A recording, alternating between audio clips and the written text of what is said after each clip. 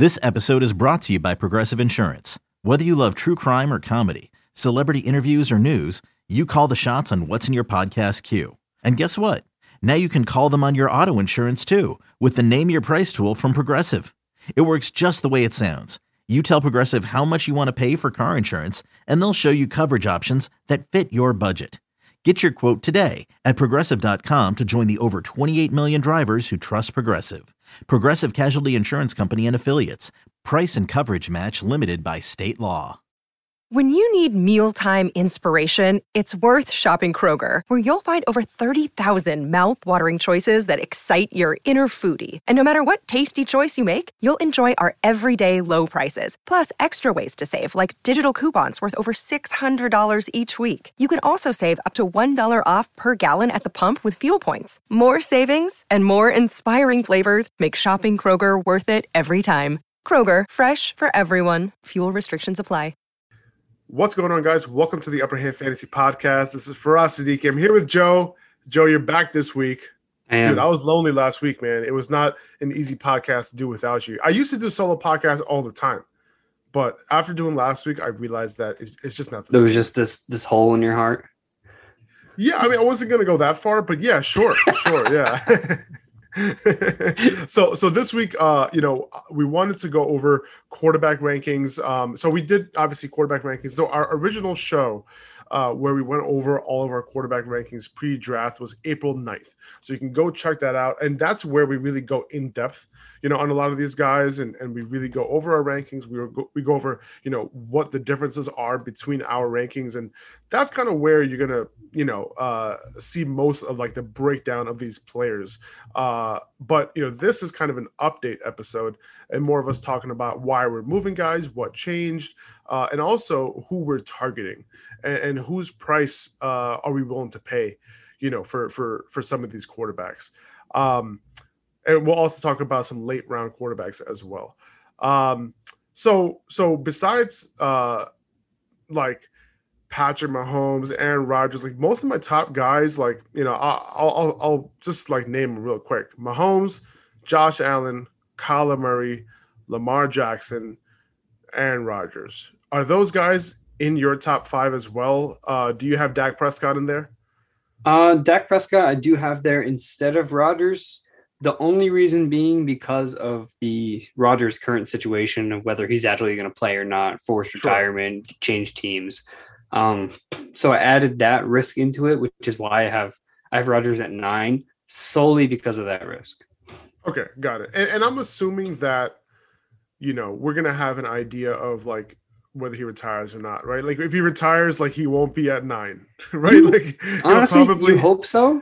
But it seems like every offseason, there's always this one drama that never ends until like week 1, until we've all already drafted. Like, I couldn't even think about what it was. Like 3 people like contracts, like Dalvin Cook, Joe Mixon, a couple other people waiting on contracts. There was like the Zeke suspension that ended up coming back during the season. Alvin Kamara. So I feel like there's always these situations can leak into the actual season. So yeah, until I hear anything concrete on Rodgers, he's just going to be down there. Okay, no, I hear you on that one. And so you have what, Dak at what? What do you have him, 5? 5. I have him at 5. Yeah. I have Lamar at 2. I like the addition of Rashad Bateman. I like the addition of Tylan Wallace. I think that offensive line is still very strong, even after losing Orlando Brown. They have Alejandro Villanueva playing right tackle now. So, yeah, I mean, I think he's still got a great system around him. He's finally got some wide receivers, some reliable wide receivers to throw to. I love Rashad Bateman. I know you do too. Maybe not so much for fantasy, but that's another discussion for another day. As of right now, I think Lamar Jackson is in the best situation he could be in. Greg Roman, and he's cheap. Guy. And he's cheap this year. Like if you're gonna grab any like quote unquote middle round quarterback, in my opinion, it's him. Like I'm looking at his ADP right now, 4th, 5th round. Right. And the upside he obviously presents is obviously, it's worth that. Right. Like I'm not a guy who picks quarterbacks early for the most part, but like if he's there in the 5th round, like that's the move every single time, especially since they added Rashad Bateman. They also added Tylan Wallace too. So like he has some help there. Like Bateman is likely going to be a baller in the NFL, and whether this offense can support him, like you said, as a fantasy side, that's a different question. But he got some receivers now, and then Hollywood can hopefully get free more often, right? Like the rushing upside for Lamar is the best in the league. So with that price, like I'm perfectly fine with it. So Absolutely. Like him going into this year, this is the cheapest you're ever going to be able to get Lamar Jackson, which I'm surprised because he did okay at the end of the year last year, man. Like, it's the beginning, he was doing just fine. That's what people remember. It's so true. It's so true. And so I do want to go back to Dak Prescott real quick. And again, like, so he's at 7 for me. And again, it's the mobility thing, right? Like, so, and if you look at the top guys right there, like besides Mahomes and Aaron Rodgers, guys who have like rushing floors, they're going to be up there for me, right? And right now they're going to be ahead of Dak until I know that Dak is completely fine. Like I saw a picture of him recently, right? His right ankle is still pretty damn swollen. And no idea what his mobility is going to look like. Obviously he's working out and all that. We hope for the best, but at this point, like obviously we're not drafting today, but like, why would I take that chance? Right? Like if I miss out, sure, like that's fine, but these guys like that I have in the top 5, top 6, like they're going to be just fine for me, right? So if Dak becomes the same guy, he makes an argument to be the top fantasy quarterback, period, because of his weapons, obviously explosive pass heavy offense, his leg talent, right? He runs the ball too. He has a nose for the end zone whenever he's around there. So all amazing stuff. But if I'm drafting today, like I'm just not going to take that chance, right? But we have a lot of time. Let's see what he looks like in a couple months. Absolutely. Yeah.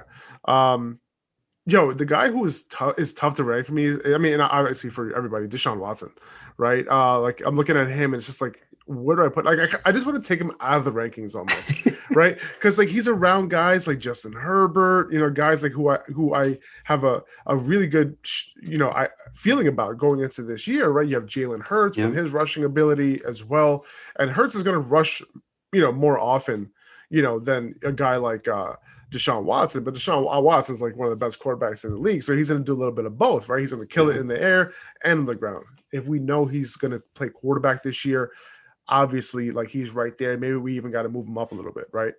Even without weapons. Like, look what he did last year, dude. Like, with no weapons, right? His number one weapon is Brandon Cooks, and he killed it. You know what I mean? And it was unbelievable what he did, without Will Fuller. So like how are you looking at him and where do you have him right now? So I have Deshaun Watson at 10. Okay. I have him, I call it like the true QB ones. You got, Mahomes, Lamar, Josh Allen, Kyler, Dak, who we all mentioned. I have Russell Wilson, Justin Herbert, Jalen Hurts, Aaron Rodgers in that conversation as well. So I kind of put him at the tail end of that. I know you're a huge Stafford fan, and I do like Stafford too, but I chose Watson to kind of be the end of that category. And for me, that's important because once you get past those 9 guys, you're looking at probably like 9th, 10th, 11th round at this point, probably even later, depending on how many people are in your draft. And when you're drafting a quarterback, you'd be surprised. I'm looking at these, like some of these best ball drafts and then some of these like mock drafts. I'm surprised these quarterbacks are going higher. Like it's crazy.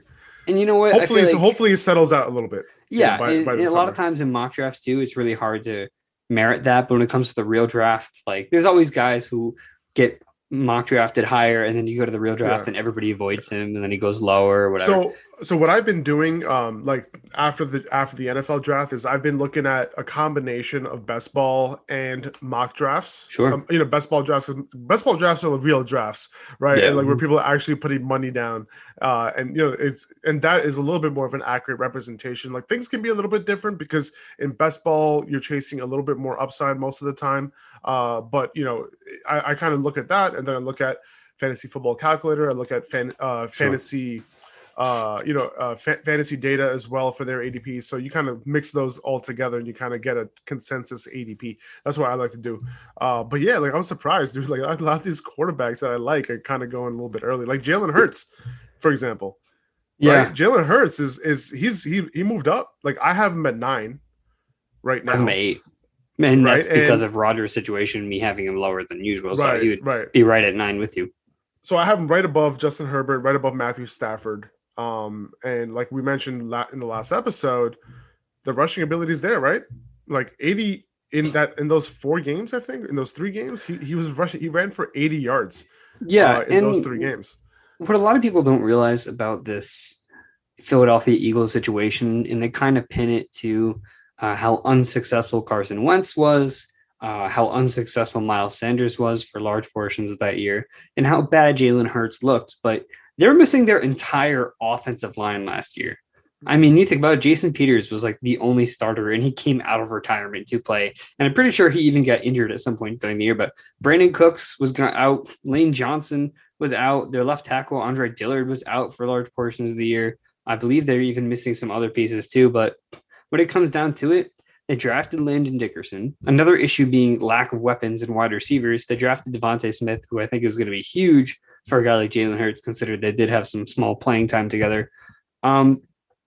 Honestly, it's just you kind of have to get this significant upgrade to some of these guys. You kind of have to put your expectations at, okay, what we saw was the floor in terms of playing style. We can't say floor in terms of fantasy because Hurts was killing it. And if that's really his floor, then he should be the QB1.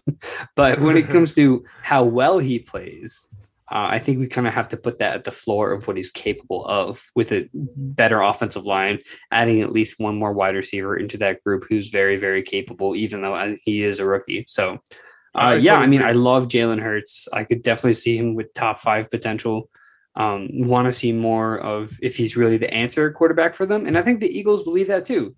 They traded back. They got the extra first round pick. They brought in competition in Joe Flacco, who's not elite. I don't care what anybody says. It's just, I think the Eagles believe in Jalen Hurts. They don't want to make the same mistake they made with Wentz, which was put a guy to pressure him behind him and then, put him into some kind of panic and give him some shit season. But yeah, I think with the improvements the Eagles make, Jalen Hurts is a shoo-in for a top 5 to 10 season. Yeah, I agree, man. And it's weird. Like and I'm totally fine drafting him because he truly has no competition at the position.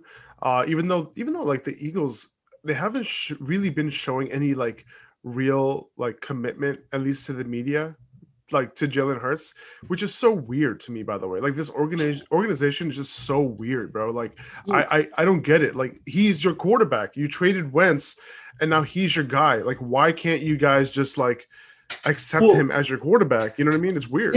A big part of it too is coaches like to play this mind game, and coaches like to try to develop mentally. And a lot of that is, okay, prove it.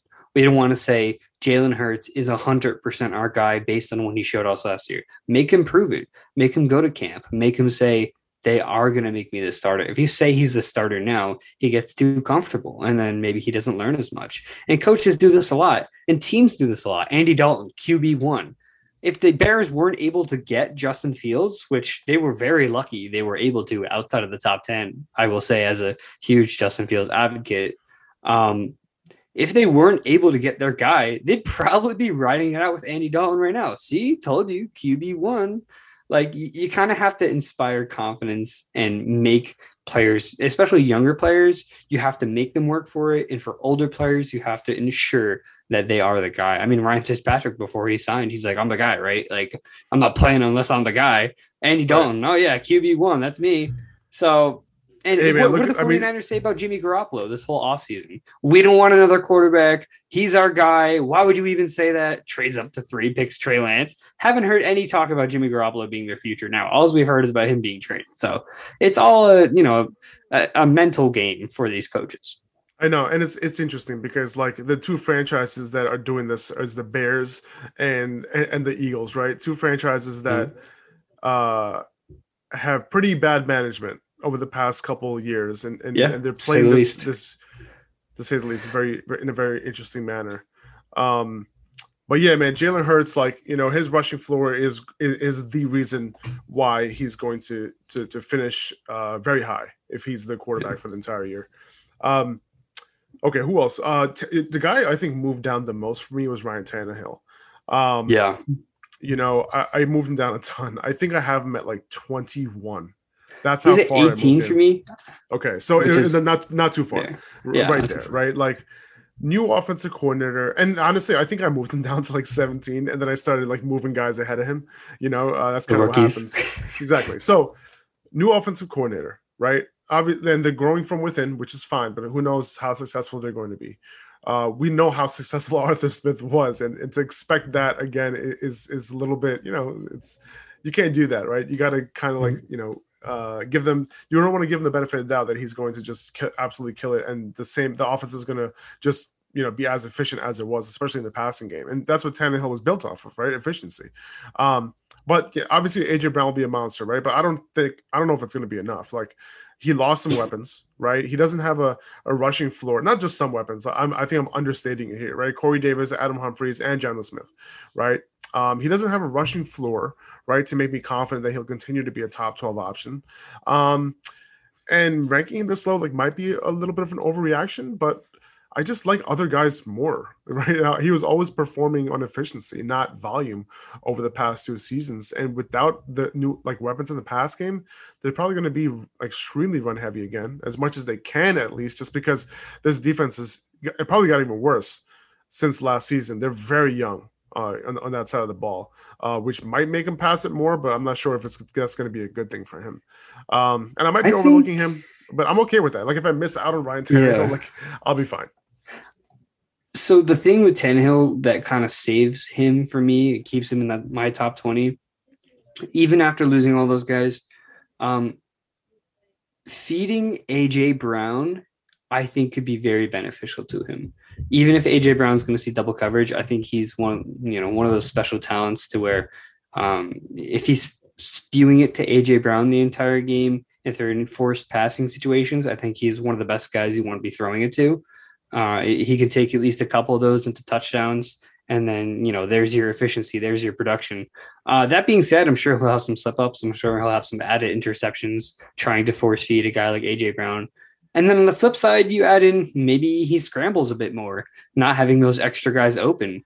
I think Anthony Firkser did okay enough, but it's definitely not, Anthony Firkser and Josh Reynolds and Dez Fitzpatrick or whoever the hell they drafted. That's not a good enough supporting cast for a guy like Tannehill. So, yeah, I'm in agreement. He definitely dropped for me, but I think he could still be okay and manageable because of potential extra scrambling.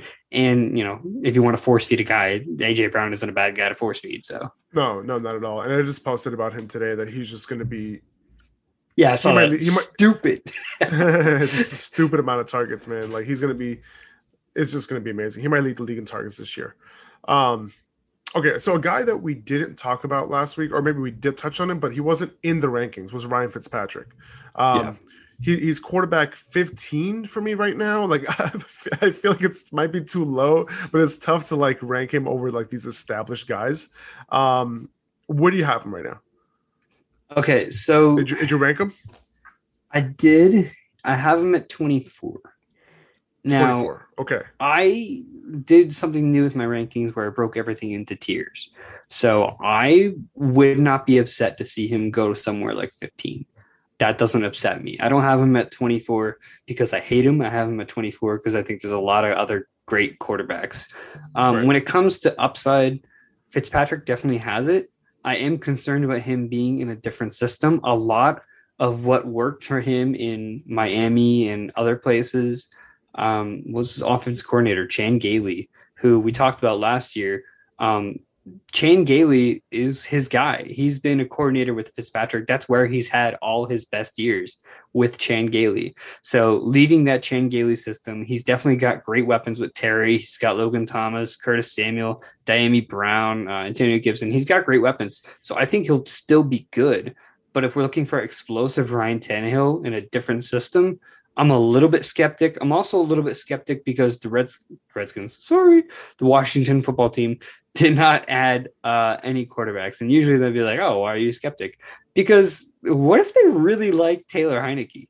Yeah, what if they very possible? It's not impossible for Heineke to get some work during the year.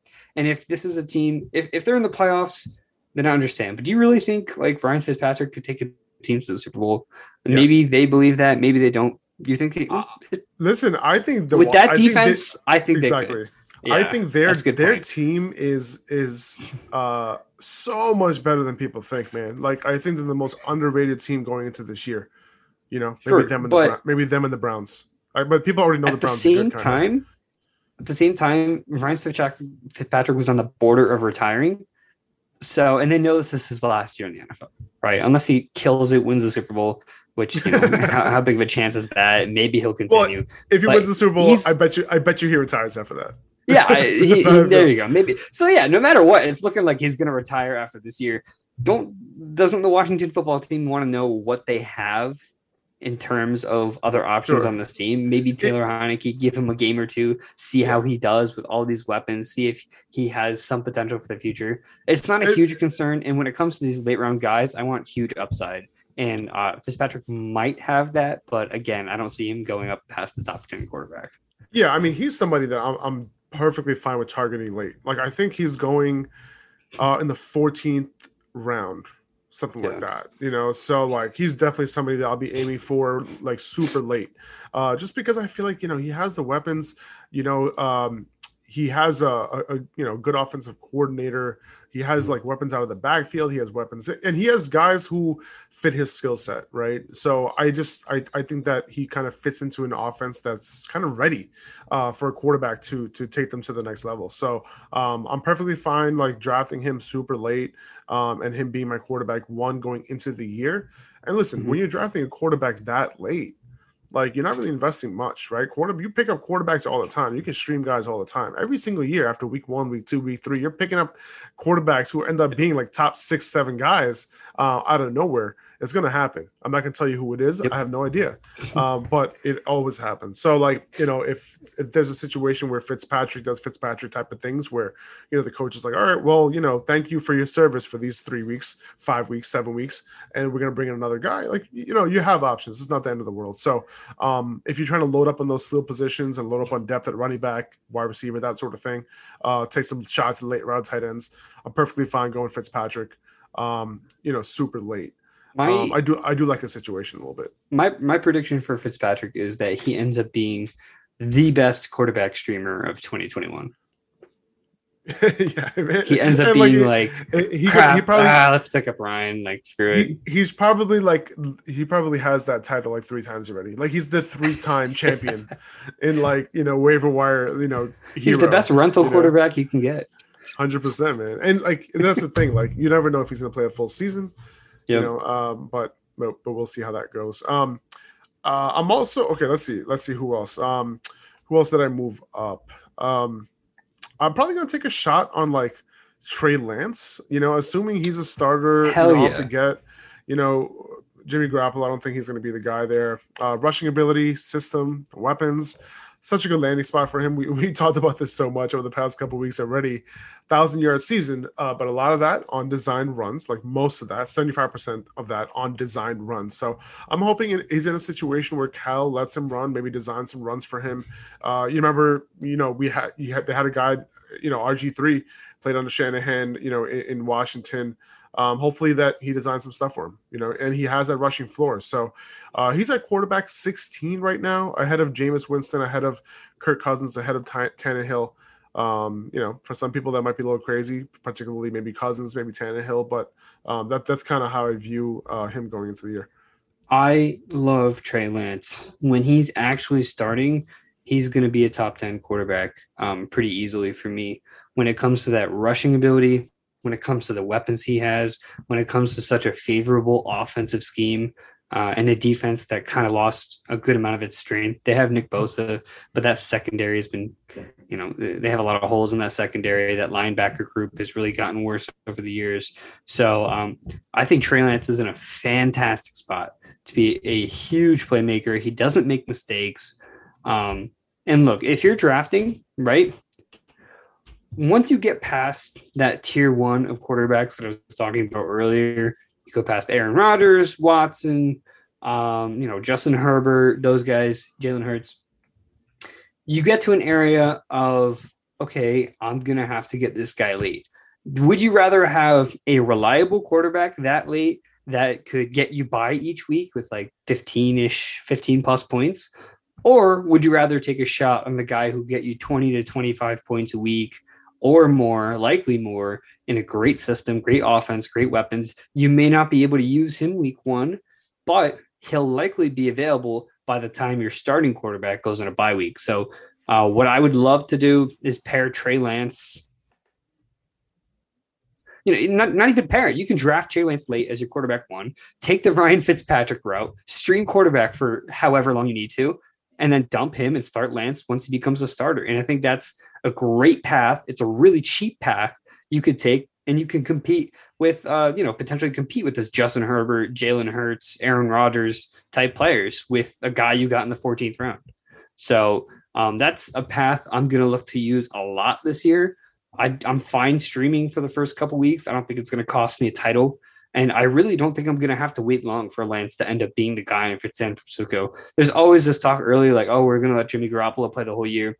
It never happens. These rookie quarterbacks see their chance early and often. So that's my late round strategy. I hear that, and I like that. I do, because you invest just a couple like very late round picks in these guys, and you have one of them sitting on your bench until you're ready to move on, right? And I do like that. Now with Trey Lance, like I do hope that he runs the ball, right? Like I don't know for sure what kind of rusher he's going to be in the NFL in terms of, is he going to tuck it and run it? Is he going to check it down a lot? Is he going to go through his progressions? So, like, what is he going to do? We haven't seen him play last year either. And the type of offense that he was on benefited and statted his numbers a lot, in terms, especially in the running game. So I'm hoping that he's like a Dak Prescott type of player potentially, where he's not going to tuck and run it all the time. He's more of a pocket guy, but he'll get you 400-500 yards in a season, which definitely adds up. Not only that, when you're near the goal line, he's a big guy. He's like 6'4", 230. This guy is going to be, getting those goal line touchdowns too. So like if he can rack up 5 to 6 rushing touchdowns next year as well, those type of things are going to add to his ceiling, in a big way. So I actually looked into the 49ers quarterbacks. What do you have him ranked, by the way? So I have him ranked around like quarterback. I have him right now quarterback 18. Right. Okay. Or 19 rather. I think I had Tannehill at 18. Sure. That's 100% going to change as the months go by.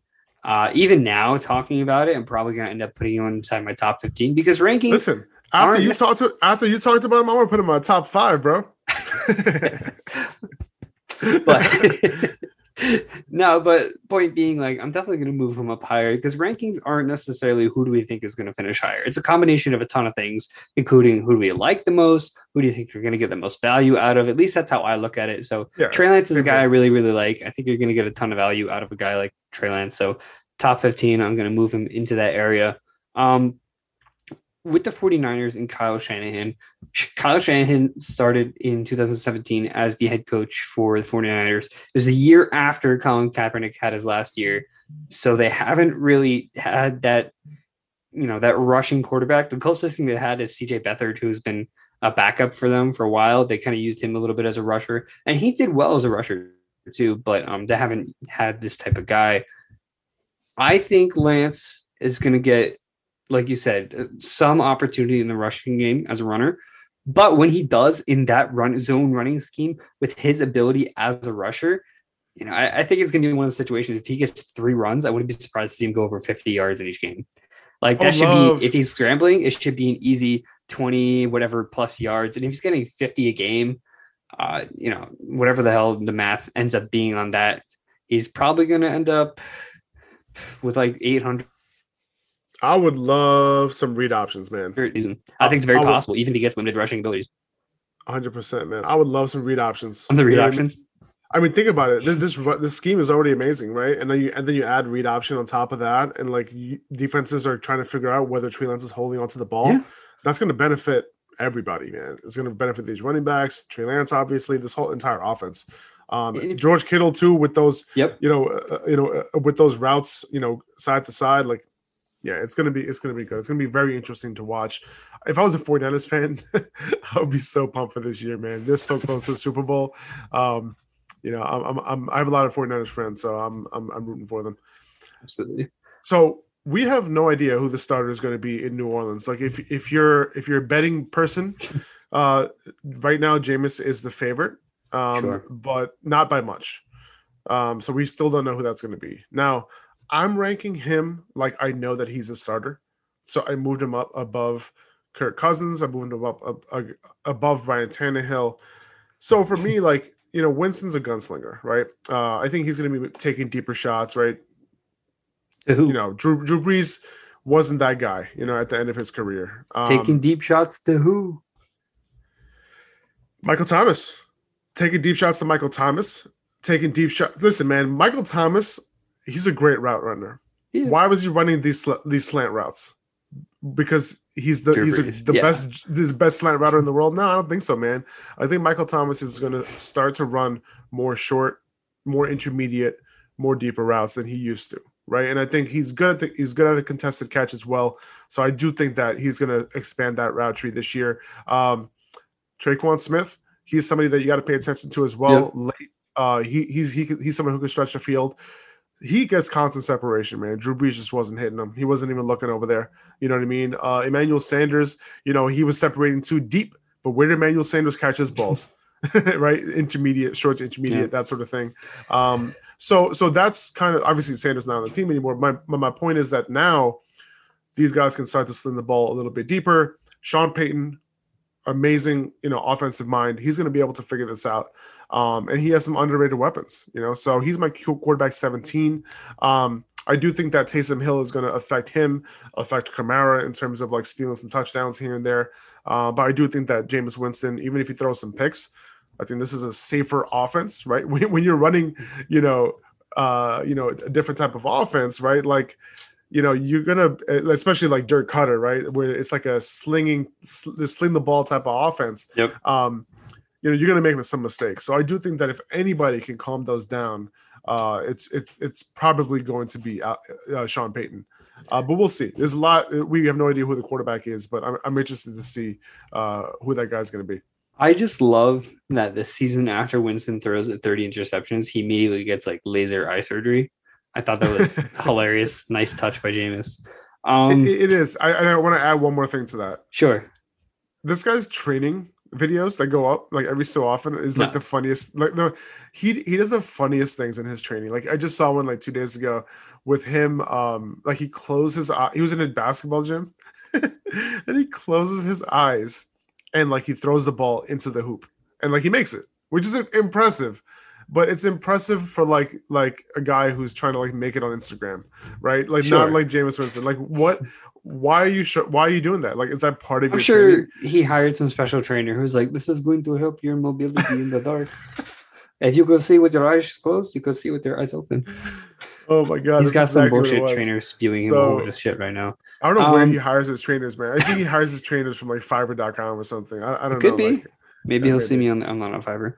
So when it comes to these New Orleans quarterbacks, I am not underestimating Sean Payton. And when I say that, I don't mean that in a good way. I mean that in like the worst way possible.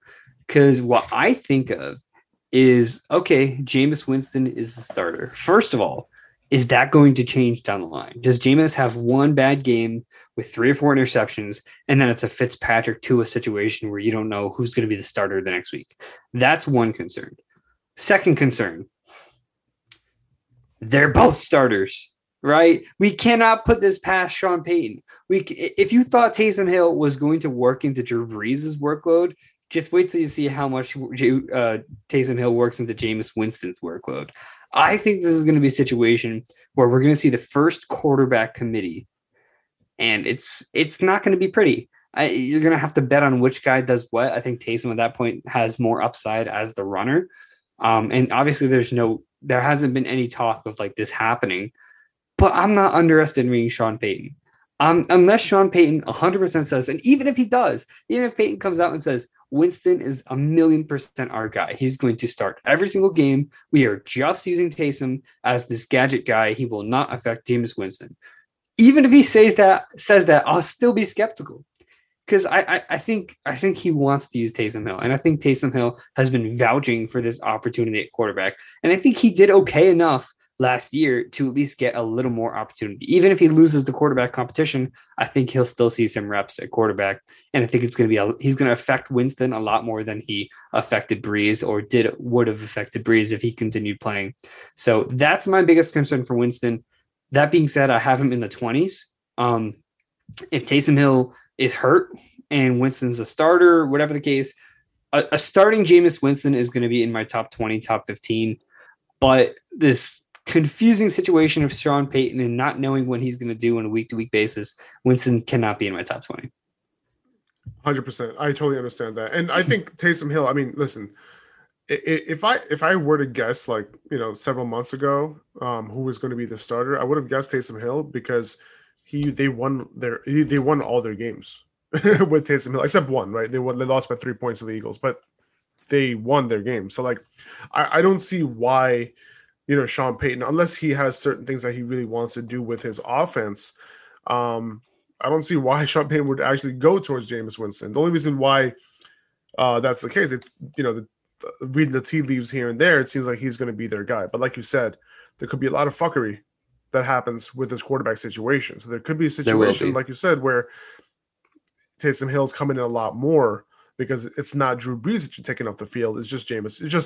It's merely Jameis Winston, right? So I can totally see that. Now, this is a situation where when I'm ranking him at QB 17, where he's like the guy, right? And Jameis Winston, he's going at the end of your draft. Like, he's barely being drafted. So he's one of those guys, literally the same exact situation as Ryan Fitzpatrick. And Trey Lance, to the point where you want a guy with upside, right? If you're picking out of these if you're picking a quarterback to pass around 10 or 11, you want a guy who could be that quarterback one. You're not going to draft. Like, that's why I hate Derek Carr for fantasy. And that's a lot of people, every time I make a ranking, they're like, why is Derek Carr so low? He was QB 24 in points per game. Can I say something?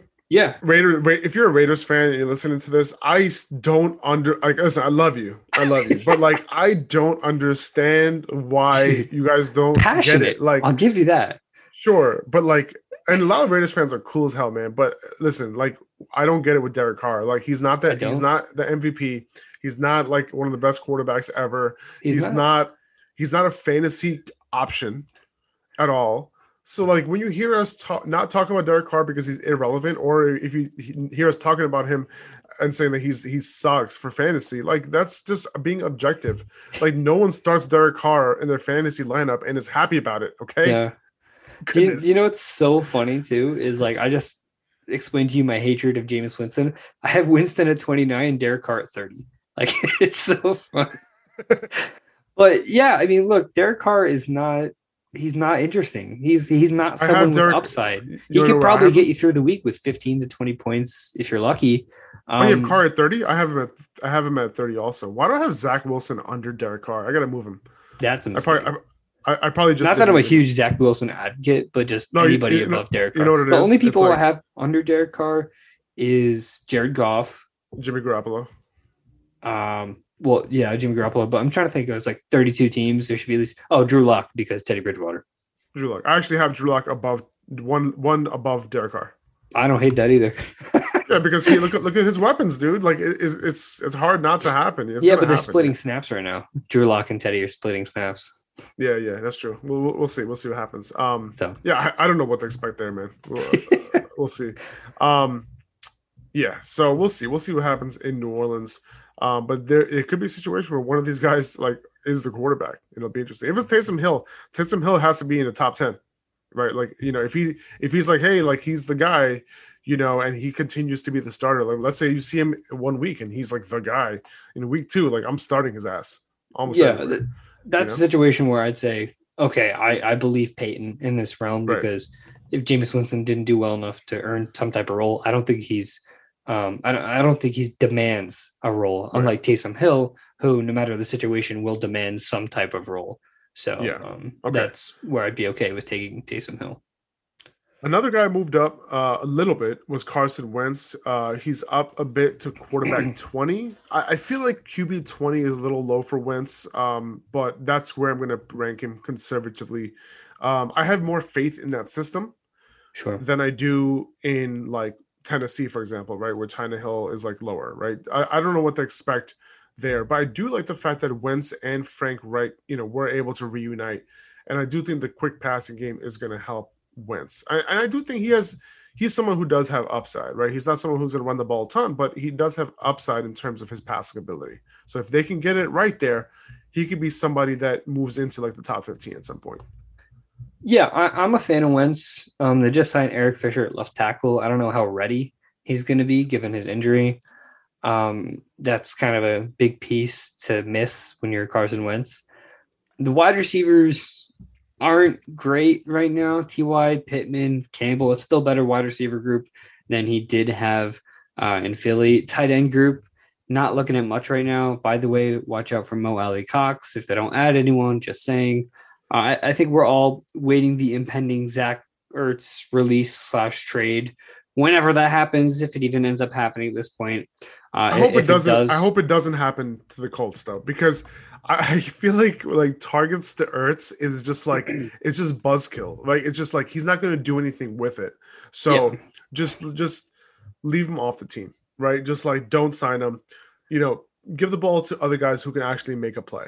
You know what I mean? Sure. Michael Pittman, Paris Campbell, T.Y. Hilton. These guys can make plays, right?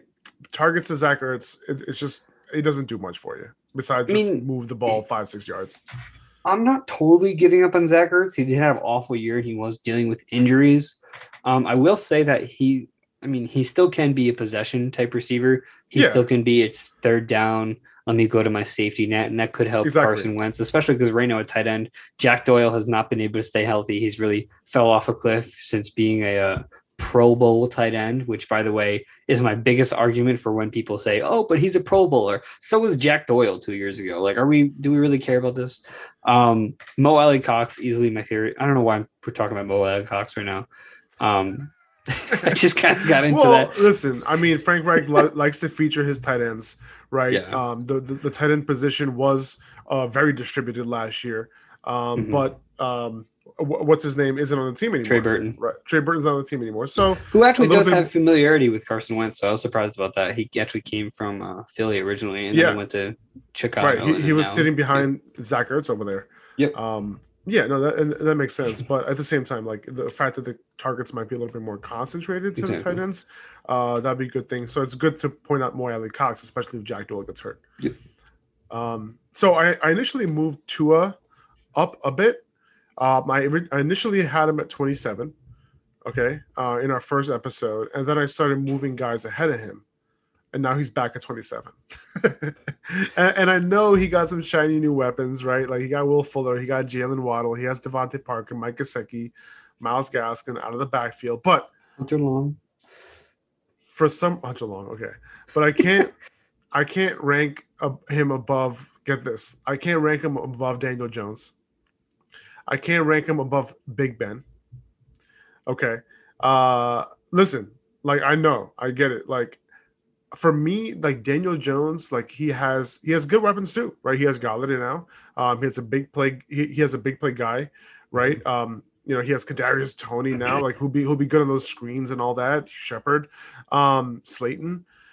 He has Evan Ingram or whatever, right? But he has more rushing upside than Tua, right? I'm not like Tua doesn't run the ball.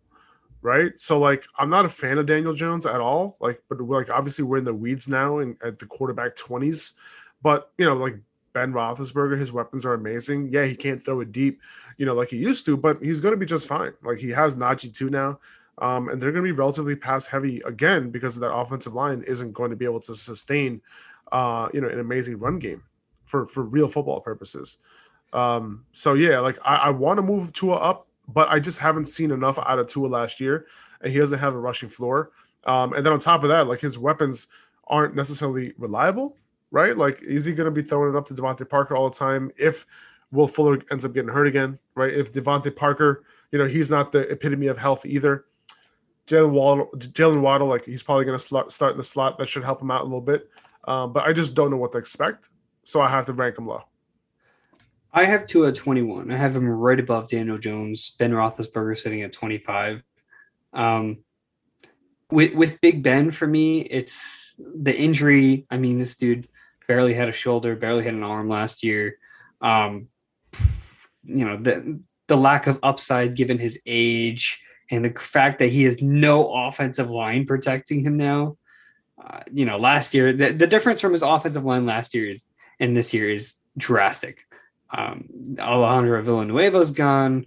I think they lost Ramon Foster. They lost their Pro Bowl All-Star center, Pouncey.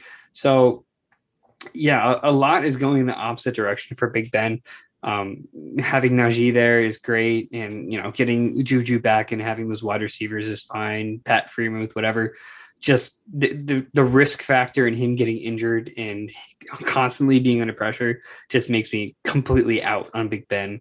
He'll probably still be serviceable. Well, I mean, are we in on any of these guys like when they're in the 20s? Like, probably not. No, right? But again, I think it comes to the upside factor. In Daniel Jones, I agree that he has upside, but this is going to be the third year of Daniel Jones.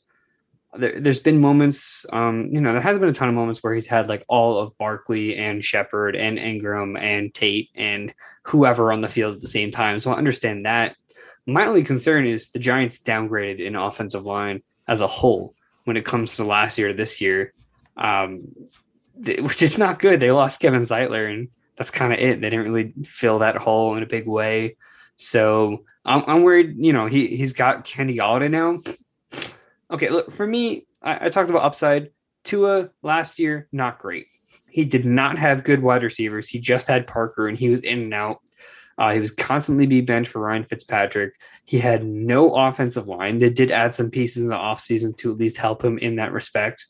He's got Jalen Waddle, his buddy from college, who Waddle had his best year with Tua, injuries obviously being in question there. But when it comes down to it, I just like the upside of a guy like Tua more than I like the upside of a guy like Jones, right? Like I like the improvement that the Dolphins made around Tua from last year to this year, to the point where we don't know what Tua is. If it's been 2 years and Tua didn't look great, then I'd say, okay, maybe I like this guy better. But Tua could do a complete 180 and be that number 3 overall pick that he was chosen at. He didn't turn the ball over a ton last year. He had some good moments. He had some bad moments. But overall, I think there's a lot of room for growth for a guy like Tua. And for Daniel Jones, he's still having a turnover issue. He's got the weapons now, but we've already seen 2 years of Daniel Jones, and he's gone downhill since then. I think his rookie year was better. He showed more flashes his rookie year than he did last year. So I have my concern. Yeah, no doubt. I mean, he definitely looked better his first year for sure. But for me, it really comes down to the rushing ability. It comes down to not seeing much in Tua. I don't want to look at Tua and say like, okay, he's young and he could improve in a way that I can't see it, but he can improve because he's younger. You know what I mean? And it's tough for me to do that because I got to see something before I just say that, okay, he's younger, he has a chance to improve. Now, a lot of these rankings at this point, in the 20s, I don't know if I'm drafting a lot of these guys or any of these guys because these guys are going to be on waivers, probably right? Not. But what it comes down to for me is what I think about, right, when I'm ranking these guys like Ben and all these guys is like, okay, let's say I'm in week 8 and I need a quarterback streamer. Who is more likely in my head? I'm like, who is more likely to be the guy that I'm going to be picking up off of waivers to start that week? You know what I'm saying? Because obviously we're not drafting quarterback 20 and 21. And obviously if you're in a super flex, you are going to be doing that. But that's kind of how I think about it too. It's like, who is going to be the guy who's going to be putting up a little bit, more consistent numbers or that sort of thing. Now, if you're going to be choosing a guy, like as far as like, you're going to draft them, you're going to put them on your roster and you're going to hope that they become something at the end of the year. That's completely different. Right.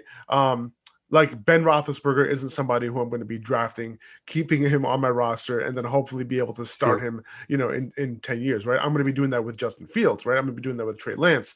I'm going to be doing it with those type of guys. Even Zach Wilson. Right. Like those type of guys who nobody wants to draft. Almost as much as these guys, but except the guys that I mentioned have a ton of upside for them to actually sit on your bench. If you're in a 2 quarterback league, right? And if you're a 2 quarterback redraft league, then you want to know like, okay, who are these guys? Who are these guys who I can keep on my roster, and I'm going to be starting these guys every single week. So in that respect, it's pretty important to kind of understand like who these guys are going to be in terms of starting them right off the bat, right now. If you're in a 2 quarterback league, how are you approaching it? What is usually your approach here? Are you even considering any of these bottom guys, even as your 3rd quarterback, or are you hoping that you get 3 quarterbacks out of like the top 18 to 20 guys? Yeah. So with two quarterbacks, what I try and do, usually there's always that rookie quarterback that hopefully you can get at the tail end of your draft. So what I would do is I would aim to either anchor my quarterback position with one of the top guys, get a top 5 guy, and then draft the other two later and have one as a rotational backup. And then, between the two, who has a better matchup, whatever. Or I'll take it the route of I'll get two guys in that 9 to 10. Well, I guess at this point, the two quarterback would be earlier, but get two of those guys who would fall in that 15 to 20 range and then back it up with a high upside rookie like a Trey Lance or Zach Wilson if needed or whatever, and Justin Fields more likely. But in a two quarterback, you want that third guy to be an upside guy. You don't want that third guy to be Derek Carr. But I will say, we keep shitting on Derek Carr. I love it. But I will say that any quarterback is better than no quarterback in some circumstances, right? If you're in a place where, look, if you don't draft that third quarterback, you don't have a guy to come in. Like, you don't have a rotational guy. Like, if you don't pick Derek Carr right here, your next option is Taysom Hill, or your next option is Jared Goff or Drew Lock, who may not even be the starter. So in those situations, that's when I would take a guy like Derek Carr. But that's like last resort, last pick of your draft. If you don't pick Carr here, you're not going to have that third quarterback behind you for those bye weeks, and it's going to be hard to acquire one later. I totally agree with that. And you have to go with that starting quarterback because he's definitely the starter there. So you can't go with a guy like Taysom Hill as your third quarterback, because if one of your quarterbacks get hurt and Taysom's not the guy, what are you going to do? You're going to have to make some drastic moves to obtain, to trade for a quarterback, and you don't want to do that, right? Taysom Hill is somebody that you want to get maybe as your fourth guy, if you're shooting for that upside, and that's something you could do, because if he becomes somebody, you can trade, that third quarterback that you picked up, if somebody else's quarterback gets hurt. Last year, what I did in one of my leagues, it was a super flex league. I drafted Russell Wilson early. I waited on a second quarterback, and I ended up going back to back. I got Justin Herbert and I got Tyrod Taylor. So that way I was set in a sense of at least one of these guys was starting. And then my third quarterback was Derek Carr, who after my bye week, I used him, traded him away for some value, and wrote out the rest of the year. But it's an interesting strategy. So if you're in a situation where you don't have a good backup and you need one, you can always double up Justin Fields, Andy Dalton, with pick Andy Dalton with your very last pick and just ensure that you have a starting quarterback for that situation. So if you want to avoid Derek Carr and you just need one guy to be your backup, then pick up a guy like Andy Dalton if you already have Fields and, secure that starting quarterback position and then drop him after the bye week, whatever, or once the other guy's a starter. So one guy I actually have above the guys that I mentioned, Daniel Jones and Ben Roethlisberger. And you're gonna find this kind of funny. This is quarterback 24. Quarterback 24. Okay. Sam Darnold. You got it. I knew it. So I know he hasn't shown it, and he doesn't have rushing upside. But I do believe in the system. I believe in the weapons. He had 0 weapons in New York, right? He had Jameson Crowder. Okay. No system in New York, right? And now he has DJ Moore, Robbie Anderson. They just added Terrace Marshall, reunited with Joe Brady, and he has a great offensive coordinator in Joe Brady. Obviously has Christian McCaffrey, right? I mean, I like Darnold's chances to be a dark horse this year, right? He'll definitely take more deep shots than Teddy did last year, right? He has a better shot at connecting on those deep shots. Listen, Teddy's a game manager, right? We know that, right? He's always been a game manager. And I thought the weapons and the system was good enough for Teddy to potentially be a fantasy contributor last year, but he continued to be the same guy he's always been. But I'm kind of back on that wagon this year because of the added weapons. And I like Darnold as more of an aggressive quarterback. So I definitely moved him up. He was probably 31 or 32 for me, something like that. He moved up. He moved up for me because I do think he has some upside in this year. When it comes to, I talked about before, Tua being able to make this 180 and be the guy that he was drafted to be, I think Sam Darnold's in that same boat. I know it's been a lot longer. I mentioned, Daniel Jones, what we saw in 2 years wasn't good. But Sam Darnold is kind of a different situation. He's had too many offensive coordinators, and anything with Adam Gase, you kind of have to just cancel out, right? Yeah. You just kind of have to say, all right, this don't count this. He's on a different team now. He's got a much better offensive system. He's got much better weapons. He's got a place that clearly believes in him. They did not draft a quarterback. They haven't made any moves to suggest they don't believe in Sam Darnold. Justin Fields was on the board. A lot of people thought the Panthers might bite and take Fields there because they apparently loved him. But no, they stuck with Darnold. They're going to have him be their guy. So, yeah, I think Darnold's one of these guys who can take 180. I have him 27. It's just about one of those 20 things. But I'm upset that I have him at 27. I want to put him higher. He could be in that top, 15, 20 range. I definitely like him more than Derek Carr. This is gonna be a theme of this episode. I have a question for you. Sure. Where do you have Cam Newton?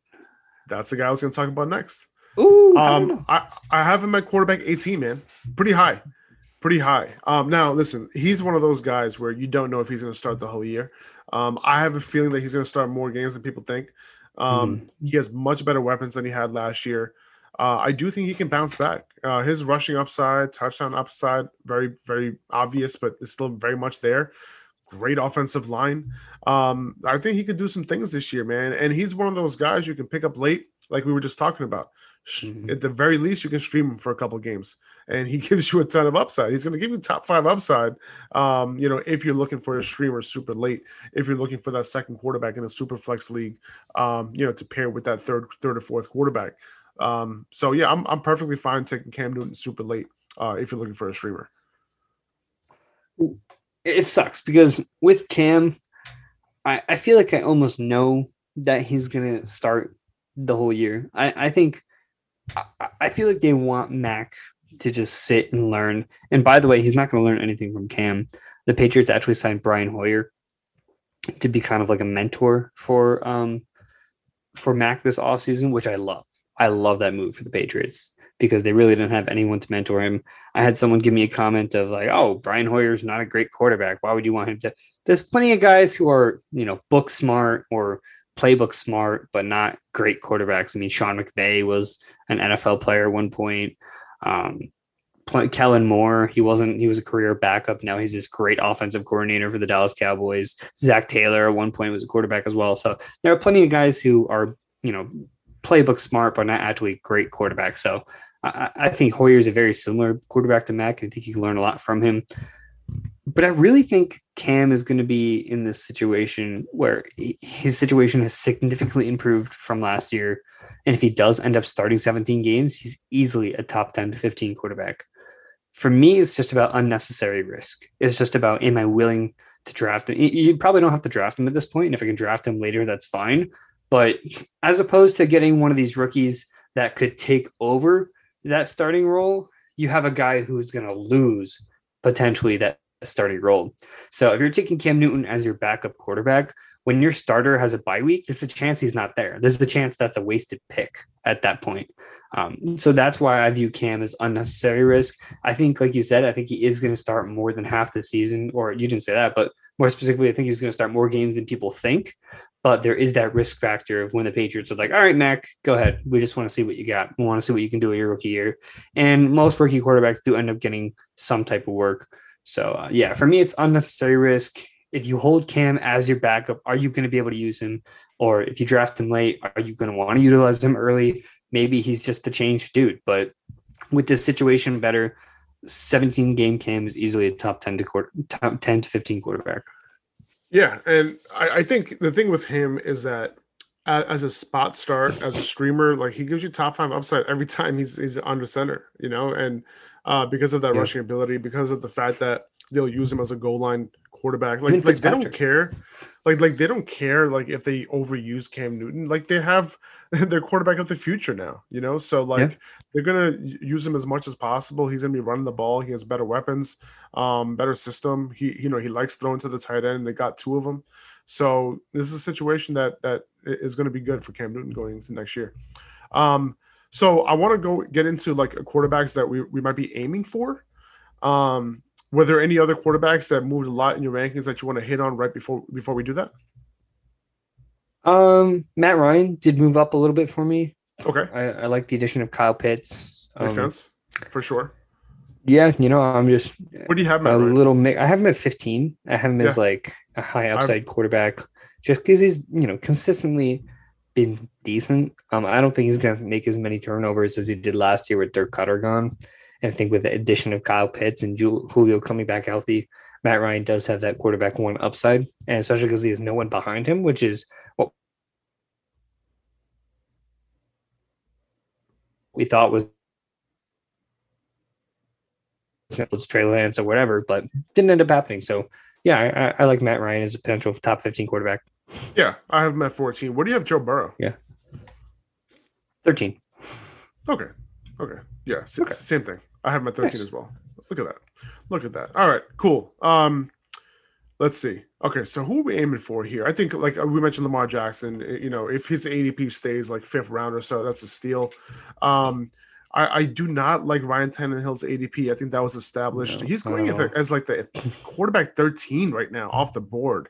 I just need way more room than that if I'm going to. Where's Justin Herbert going? For whatever upside. Justin Herbert's going around like the 4th round or so, 4th, 5th round, something like that. Yeah. Like right around Lamar. And it's unfortunate because like he's somebody that you would hope to. He threw 30 touchdowns in his rookie year, so you're hoping that he. Jalen Hurts, where's he going? So let's talk about Jalen Hurts' ADP. Unfortunately, he's not so much a late round quarterback at all anymore. People have figured this one out. He's going as the quarterback 11 or so, around the 7th, 8th round. Would you consider taking him there? Like, I know you like taking quarterbacks late, but what do you think about that value? When it's all said and done, I think in a real, and I know this is real data from best ball, but and every league is different, obviously. Every league is different. Some quarterbacks end up coming off the board early. Some quarterbacks in certain leagues don't like the 3rd quarterback gets taken like the 7th round. Like it's you never know what's going to happen. But and you know what? I feel like a lot of times it leans towards the second one, like you said, where the 3rd quarterback is going to be taken late. If Hurts is really going to be drafted past the top 10, I think we'll be able to get him past the 10th round. I think in leagues that we play in. Yeah. Right. Like people have caught it, right. And like there's a reason why ADP is the average data. You know what I'm saying? Yeah. Like it's outliers there. Yeah. It's we would definitely we want to like, talk about what happens in like really, really competitive leagues like the ones that we're in. But like I feel like in most leagues that's where he's gonna be at. Now in most leagues, like I might be able to get Jalen Hurts in like the 10th round where I'm taking him every time. But if you're in a situation where he's the best quarterback on the board and it's the 7th, 8th round, someone's going to take him. So would you be willing to take the shot there? Yeah. If that's where the 11th quarterback is being taken, then yeah, I'm willing to make that price. I'm willing to pay that price because I hate to keep getting so logistical, but if he's the 11th quarterback taken, that means other guys have slipped at this point, which might mean better value down the line in the later rounds. And it might also mean if you don't get your quarterback now, who knows what's going to be available in 3 or 4 rounds. You could always go the Trey Lance route, which is what I was talking about earlier, getting like a Trey Lance and pairing him with someone else. But, if Jalen Hurts is the 10th, 11th quarterback being taken off the board, I have no problem paying that price, whether it's 7th or 8th round, like you're saying, or if it's in one of the leagues we're in, one of the competitive leagues, and ends up being like 9th, 10th, 11th round, I'd still be fine with that price as well. I think it's a decent spot to take him. Okay. I want my foundation first. My 3 quarterback, 3 running back. 3 running back, 3 wide receivers. Okay. I like that. The 3-3-3 method. Joe Burrow. Okay. I like Joe Burrow, right? Yeah. Obviously. Like I love his weapons, right? Like he might if we all think that Ja'Marr Chase is going to work out. And if he does, he's going to have the best wide receiver core in the league. But coming off the ACL, I'm not sure, like, listen, his price right now, 7th, 8th round as well, right? He's going off the board as like the quarterback 10, 11, 12-ish, and where do you have him? I think I have him at quarterback 12. No, I have him at quarterback 13. So like you're kind of drafting him where like we have him ranked, right? So like, I don't know. I don't know if I'll be going there. Like if it's him and Hurts on the board, I'm going to Hurts every time, obviously. Yeah.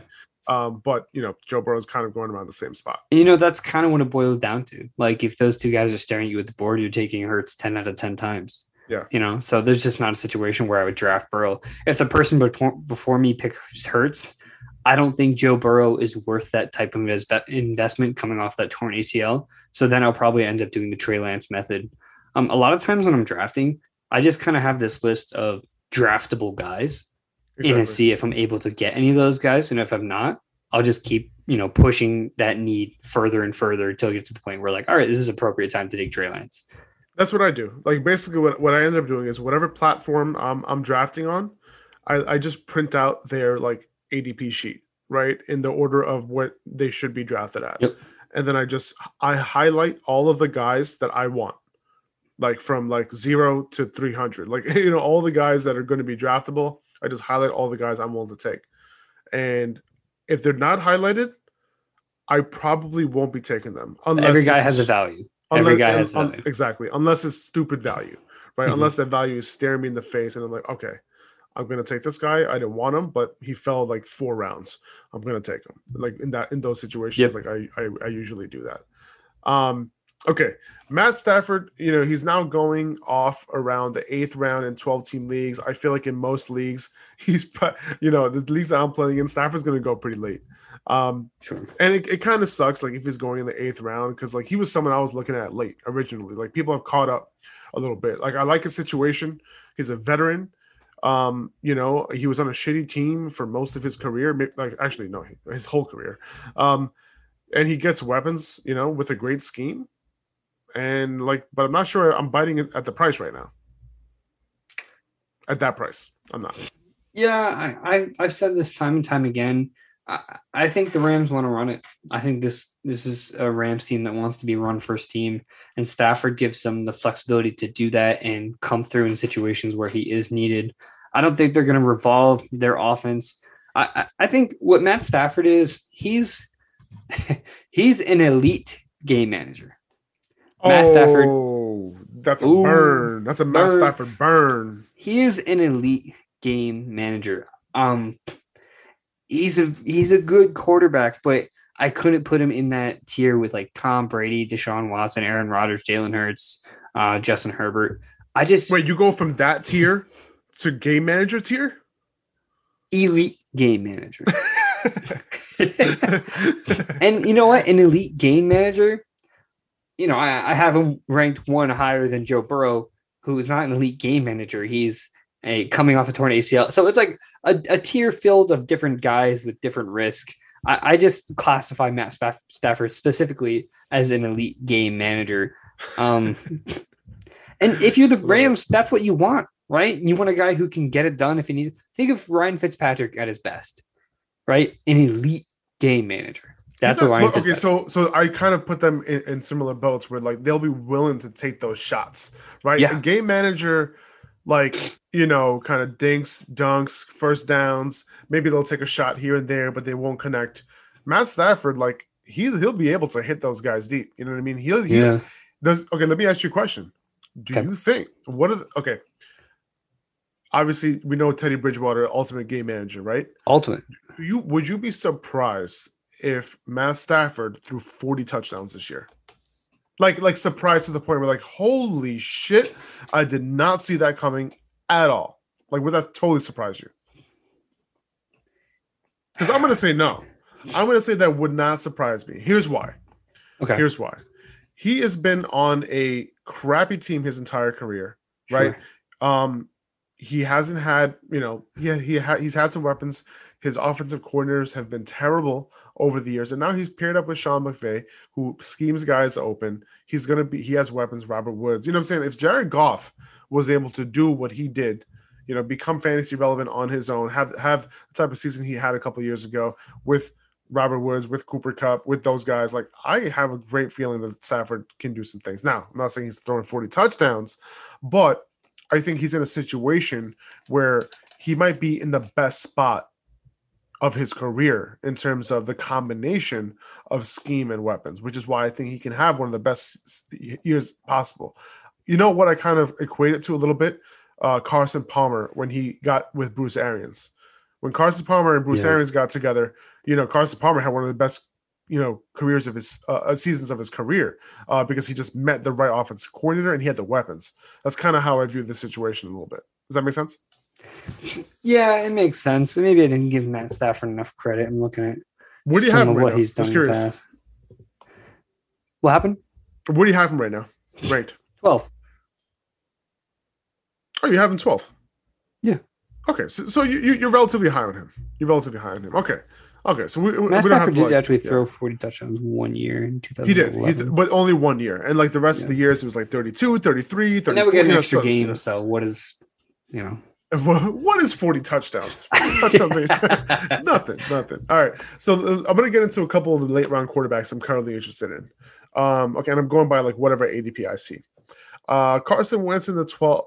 Okay, obviously there are alternatives here. So as I mentioned these names, obviously I'm going to have a favorite, right? But like I'm just going to tell you the guys that I am okay with. Sure. Right? Carson Wentz in the 12th round. Okay with it. Not overly excited, right? If Justin Fields is the starter, Trey Lance is the starter, their ADPs are going to rise. But I'm fine taking a shot on them after the 10th round. So are you, obviously, right? Specifically Trey Lance. I'll take a shot on Trevor Lawrence. Even as a rookie, I think his weapons are decent enough to get something going there, right? Like he has, I think Marvin Jones underrated this year. DJ Shark, we know that he could be a playmaker. Travis Etienne. Travis Etienne going to be the next Percy Harvin, Laviska Shenault. Like there is a situation where he could be good. Like there's obviously a lot of doubts around Urban Meyer right now, and like all the stuff surrounding his thoughts all out there, and everyone's judging him before he takes the field. But there is a chance that Trevor Lawrence comes through in his first year. We somehow mentioned, like I'm looking at all the names of the quarterbacks. We somehow mentioned like all 30 guys, like at least once. One guy we have not mentioned is Baker Mayfield. A lot of people really think he belongs in that top 15, top 20 tier. And when it comes to when he needs to throw the ball, I think they'd be correct in that aspect of like when he needs to throw, he could be a top 10 to 15 guy. So we're talking difference between real football and fantasy football. Precisely. So like Baker Mayfield's playing great, but at the same time, this is a system where they're just going to run it the entire game. There's games where Baker Mayfield does little to nothing because he doesn't need to. And that's when it really affects his value. So when he has to throw it, maybe it's a closer matchup that has a good run defense and a weak secondary. In that situation, yeah, I'll take Baker Mayfield as a flyer that week. I'll probably put him in my DraftKings lineup or use him as a streamer if I need to, but he's not a consistent week-to-week guy just because of how they operate their offense. And I just want to throw that in there because we get a lot of questions about that. Okay. Glad you addressed that. And by the way, like, look at their schedule this year. Like it is like Nick Chubb and Kareem Hunt are going to go crazy. Like the schedule is so good for their running game. And that's what they do best. Kevin Stefanski probably got the schedule and he was like, oh my shit. Draft Demetric Felton. We need more in this backfield. We need more running back. We need more wide receivers. This turned into running back. It's fine. Like, and I couldn't believe it. Like when I saw the schedule, I was just like, they're going to be Nick Chubb's schedule. This dude's going to run for 2,500 yards. If he stays healthy, it's going to be a wrap. He can break the record. But yeah, so this is not good. It doesn't look like it's going to be. It doesn't look like it's going to be Baker Mayfield's year. In terms of like putting up gaudy numbers, like it's just not going to happen. Not in this offense. Maybe if he's in another, Joe Brady or like with like Dirk Cutter, if he was even coaching, like it would be, it would be totally different in that situation. Let me ask you something. Outside of this top 10, top 15, or let's say like past the 10th round quarterbacks, who would you qualify as a guy outside that range that can finish in the top 3, top 4, top 3, top 2, top 1? Who has that type of upside? Because the question is always, who's the next Lamar? Who's the next Mahomes? Who's the next late round guy? And I hate putting titles on these type of people, but I think when you're talking about a late round value that has that type of upside, who would you put in that category? For me, Trey Lance, not Derek Carr. I have Trey Lance at 16 right now. Keep moving him up.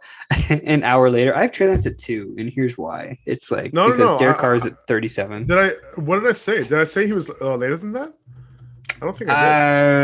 I don't remember. I think you had him at 18 or something. Unless no, 16. I had him at 16. Okay. Cam Newton I had at 18.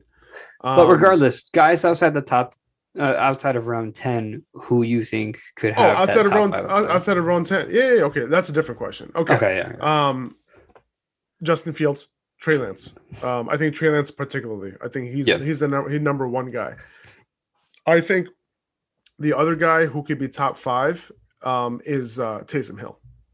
That's like the other guy. Obviously, we don't know what his role is, right? So he's in that situation, right? So like he's just literally like, if he's the guy, then you throw him in your lineup, right? He could the last guy be in the top 5. I will add to that list is Cam Newton. I mean, think about it. If we get the best of Cam Newton with his rushing floor, he could be a top 5 quarterback. We're not going to get the best of Cam Newton though. We saw the best of Cam Newton. For the price of 0. Okay, but listen. But here's the thing: is he going to be a top 5?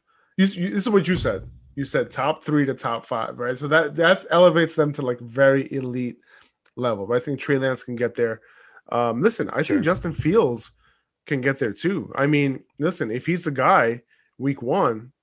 Even if he's not, let's look at this on a week-by-week basis, right? Let's say he's the guy week 5, whatever. It doesn't matter, right? Justin Herbert, if he started week 5 and he killed it the rest of the way, you still be extremely happy, right? But Justin Fields, he has rushing ability. He has pinpoint accuracy. He has, if Darnell Mooney's who he is, who we think he is, or we think, or a lot of people think he is, like, and he has Allen Robinson, Cole Kmet potentially taking a step forward. Maybe Matt Nagy's actually a good coach. Like, we don't know that yet. Who knows, right? They have some options there. So we'll see how that situation works out. But these are the guys who I think can make it in the top 5. Now, Trevor Lawrence, man, this guy was the number 1 pick for a reason, right? Yeah. And like, look what I think Joe Burrow wasn't having a ridiculous like gaudy season, but he looked really good as a rookie before he got hurt, right? Like he wasn't throwing up 3 touchdowns a game, but that he was able to get it done, right? Trevor Lawrence could be that guy, right?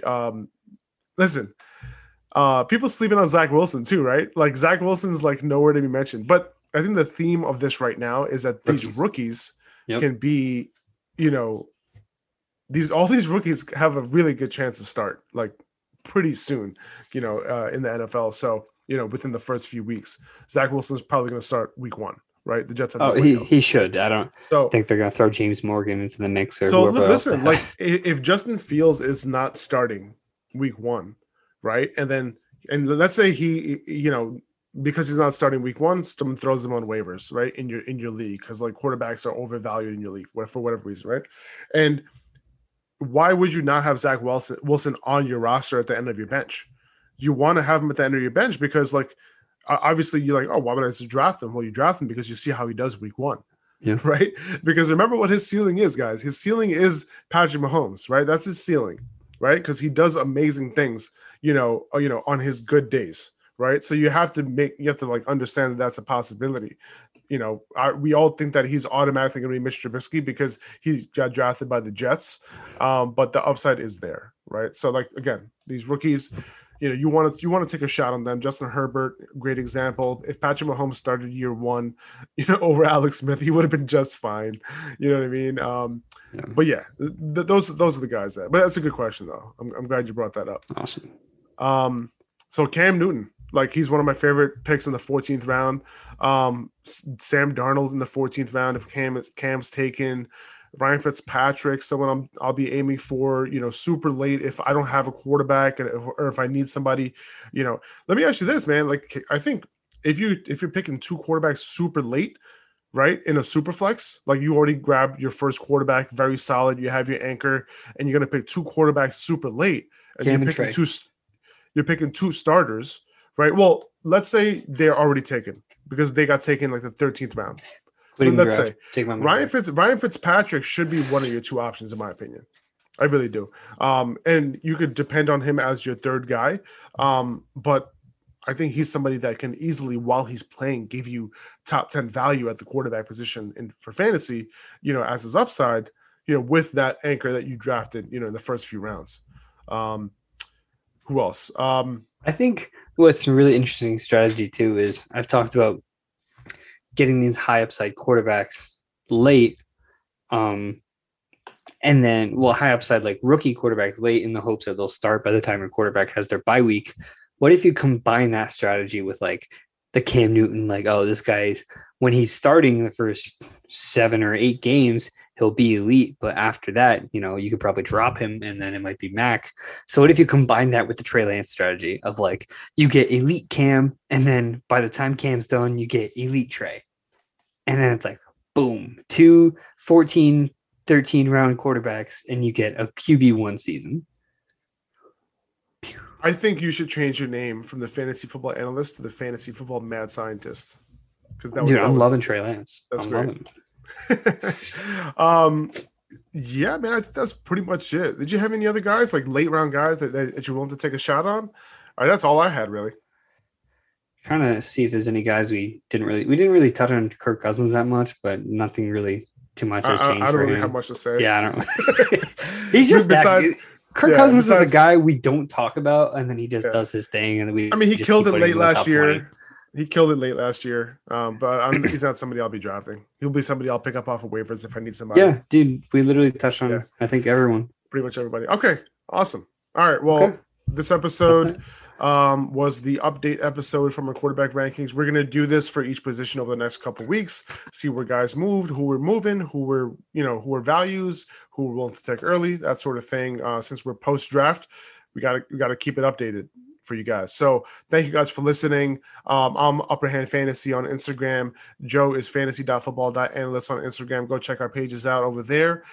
Give us a review if you can on the podcast. If you can, just rate us and review us, that'll be amazing. It really helps us out a lot. So more people can discover the podcast. So we really appreciate you guys. And we'll see you guys soon. Take it easy. Peace.